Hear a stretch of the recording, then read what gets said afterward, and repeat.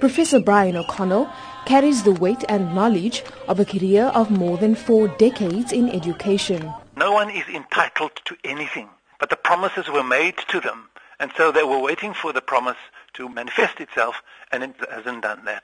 Free education should not be for the privileged. It's a right for us to have free education. For a second year in a row, students at universities in the Western Cape went on the rampage. Protests erupted in September, soon after the Higher Education Minister, Lynne Arendse, announced his new fee structure. NSFAS students and students from homes where the income is less than 600,000 rand a year would not see an increase for a second year running, but those falling outside that category could expect an increase of maximum 8%. Student leaders at all 4 universities in the province, the Universities of Cape Town and the Western Cape, the Cape Peninsula University of Technology and Stellenbosch University, mobilized. Buildings on various campuses were occupied and violent clashes ensued between security and students.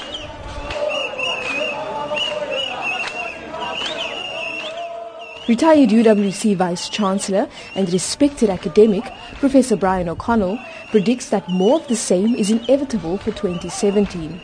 He says the students accomplished nothing in the last 2 years, as they did not only ask for a 0% increase, but for free tertiary education as well. So what do the kids do now?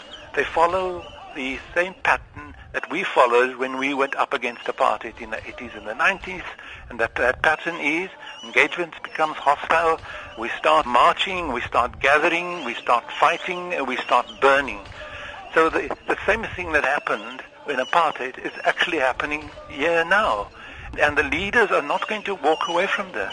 At the end of October, on a blistering hot day, the Cape Town CBD was a scene of mayhem as thousands of protesting students and their supporters marched to Parliament ahead of Finance Minister Pravin Gordhan's medium-term budget speech. They were met by a heavy police contingent.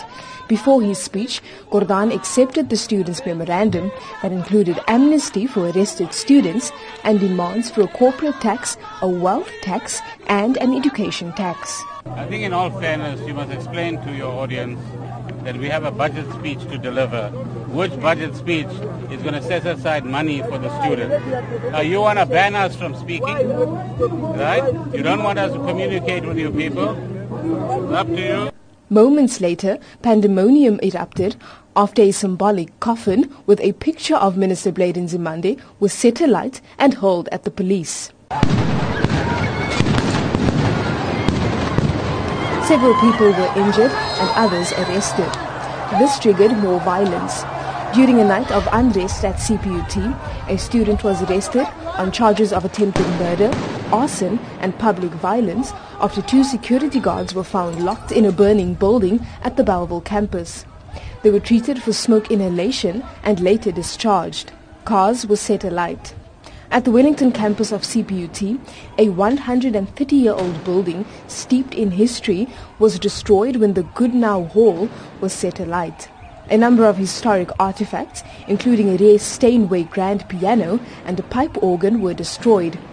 At UCT, human feces were dumped at the Kramer Law Building.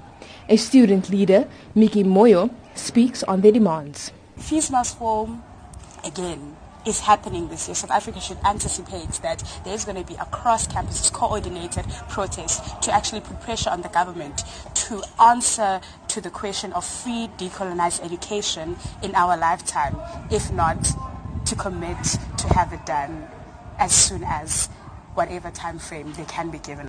The violence continued for a week. Some university buildings suffered extensive damage. Classes were later suspended at CPUT and UWC, while they continued in intervals at UCT. Private security at Stellenbosch maintained law and order. CPUT was forced to move their operations to the Wingfield military base in Goodwood to ensure that the exams proceed undisturbed. In November, calm was largely restored. At UCT, an agreement was reached between management, the SRC candidates and student formations on the campus. The students primarily agreed to stop their protest action and not to disrupt the exams. UCT spokesperson Elijah Moholola. Out of these engagements, there was an agreement that was reached with regards to about 6 areas which have been subject of discussion between the executive and the student representative. We are pleased that this process is going to be taken forward through the establishment of a rapid response team that will look specifically into how each of the 6 areas that have been agreed on will be taken forward. Professor O'Connell says engagements between universities, student leaders and national government that can work towards a solution to the problem are still absent. He says the country does not have the resources or the money to sustain free education. This is a national problem. It's a problem of what this nation wishes to become, to be. We must make the sacrifices, and you put the money there. But if you say just take the money away from the persons who are expecting they're going to get a house, and then they start with the marching and the burning. And so we don't have a understanding of what the fiscus can afford and where must the money go. Stellenbosch University is the only one that completed all its end-of-year exams in 2016 without additional exams set for the new year. The exams at UWC, CPUT and UCT were also completed peacefully, but students were given the option to either write in November or defer the exams to this month. All 4 universities followed the minister's new fee structure and announced an 8% increase for students from households with an annual income of about 600,000 rand. Fees will not increase for students from households with an income below 600,000 rand. A commission of inquiry into the feasibility of free higher education in the country has been set up. They are expected to give a full report on their findings in mid-2017. I am Lynne Arendse in Cape Town.